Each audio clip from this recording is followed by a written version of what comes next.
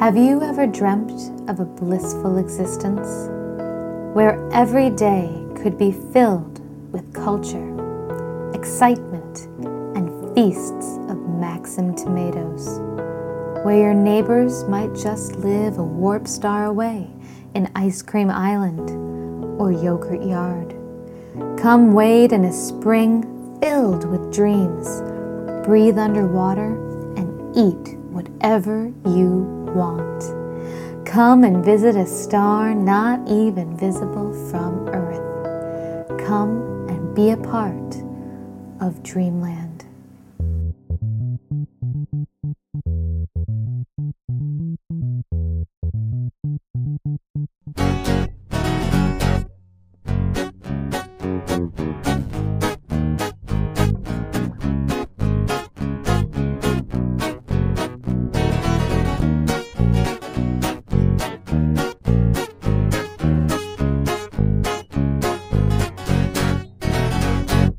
Hey everyone, Little Miss Gamer here, and I'm here to talk to you guys this week about a game and a character that has transcended over 15 years of awesomeness.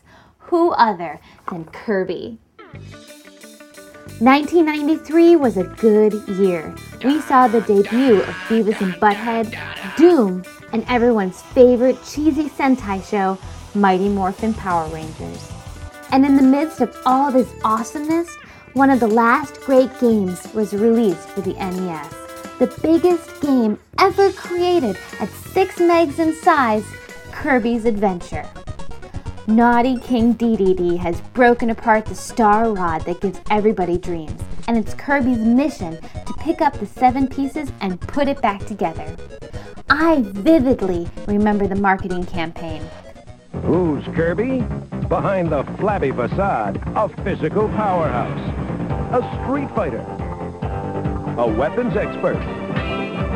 He's whatever the situation demands. I love the fact that he's a character that appeals to both boys and girls, and is both cute and at the same time ass-kickingly awesome. And he's one tough cream puff.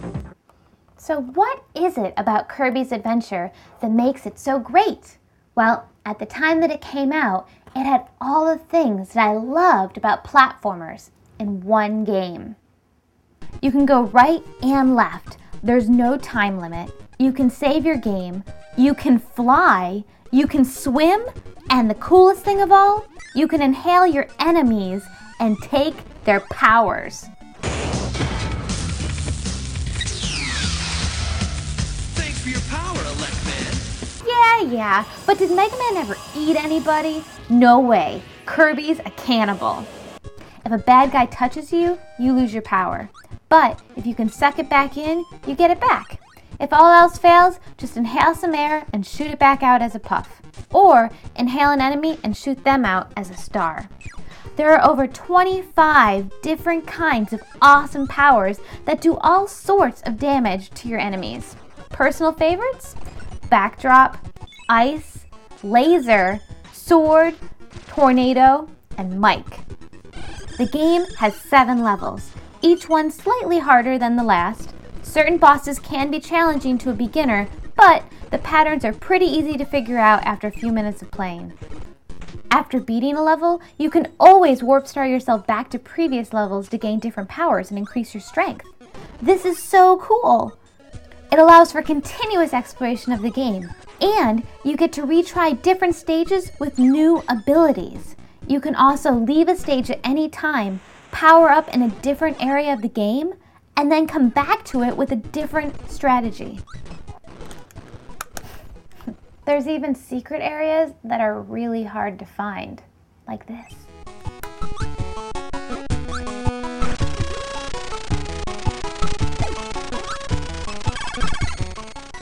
You have to have perfect timing to get this right. Not easy. There are always new things to unlock in this game, including a hard mode where you have half of your life bar and a boss rush.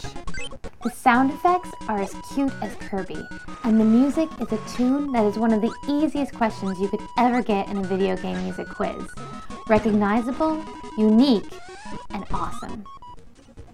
As far as graphics go, HAL Labs used every bit of artistic engineering they could exploit on the NES to create this game.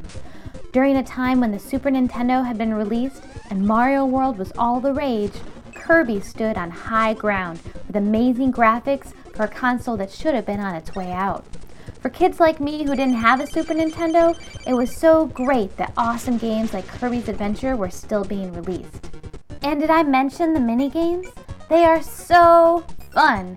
You have Claw Fever, Skill Crane for the champions, Egg Throw, where you have to swallow eggs but not bombs, and Quick Draw. And let me tell you, Kirby as a cowboy rocks.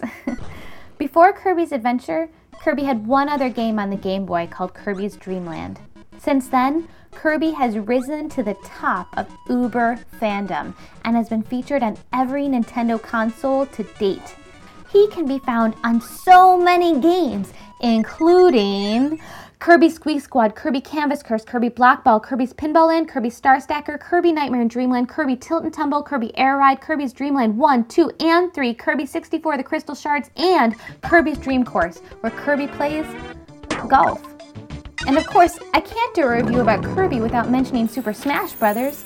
Made by HAL Labs, the same company that created him, Kirby kicks butt in these games. He is hands down one of my favorite characters to play as. With awesome moves straight out of Kirby's Adventure, if you've played Brawl, you know what I'm saying. Overall, Kirby's Adventure is a timeless classic, appealing to a wide audience. If you've never played it before, definitely give it a go. And if you have it, play it again. It is so worth it. Hey Z, now that you've beaten Kirby's Adventure, what are you gonna do now?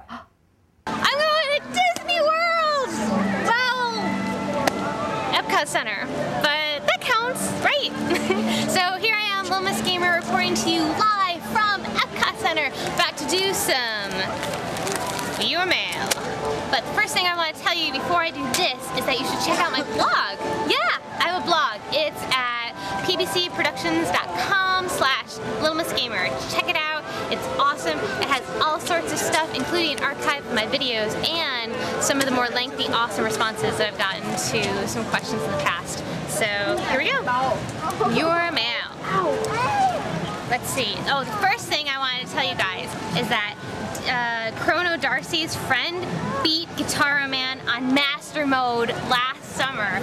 So I said that I never knew anybody, but I guess there's somebody out there, and that is just mind-boggling. It's awesome, and congratulations if you're watching this. That's so freaking cool. Tig writes, DDR gave me confidence and helped me find the beat rhythm in music games. Because of that, I started to learn to play drums. I think music games will never go out of style because people love music, no matter who you are. That's so cool. I love that DDR was able to help you find your place in music and just discover music in a new way. That's so awesome. Colin writes, my biggest complaint about most games in this genre is that when I play, I don't know why I'm playing through a million songs. What is my goal? What am I working towards? To see the credits? And that's one of the reasons why I really love games like Space Channel 5, Parappa, and specifically Guitar Man, because it's kind of like an RPG, but at the same time, it's a music rhythm game, and it just has all these really awesome fun elements. So you're not just playing a game just for the sake of playing it. It actually has a story, and you're trying to accomplish something, which is so cool. And again, thank you so much for everyone writing in. The last couple of weeks have been so awesome. I've been reading so many wonderful stories, and like I said, I'm going to post them online on my blog. So I don't want to take up any more time, and I'm at Epcot Center, so I'm going to go run around, go to all the countries I can, and have a blast before maybe it sprinkles again. So this is Little Miss Gamer saying, keep playing.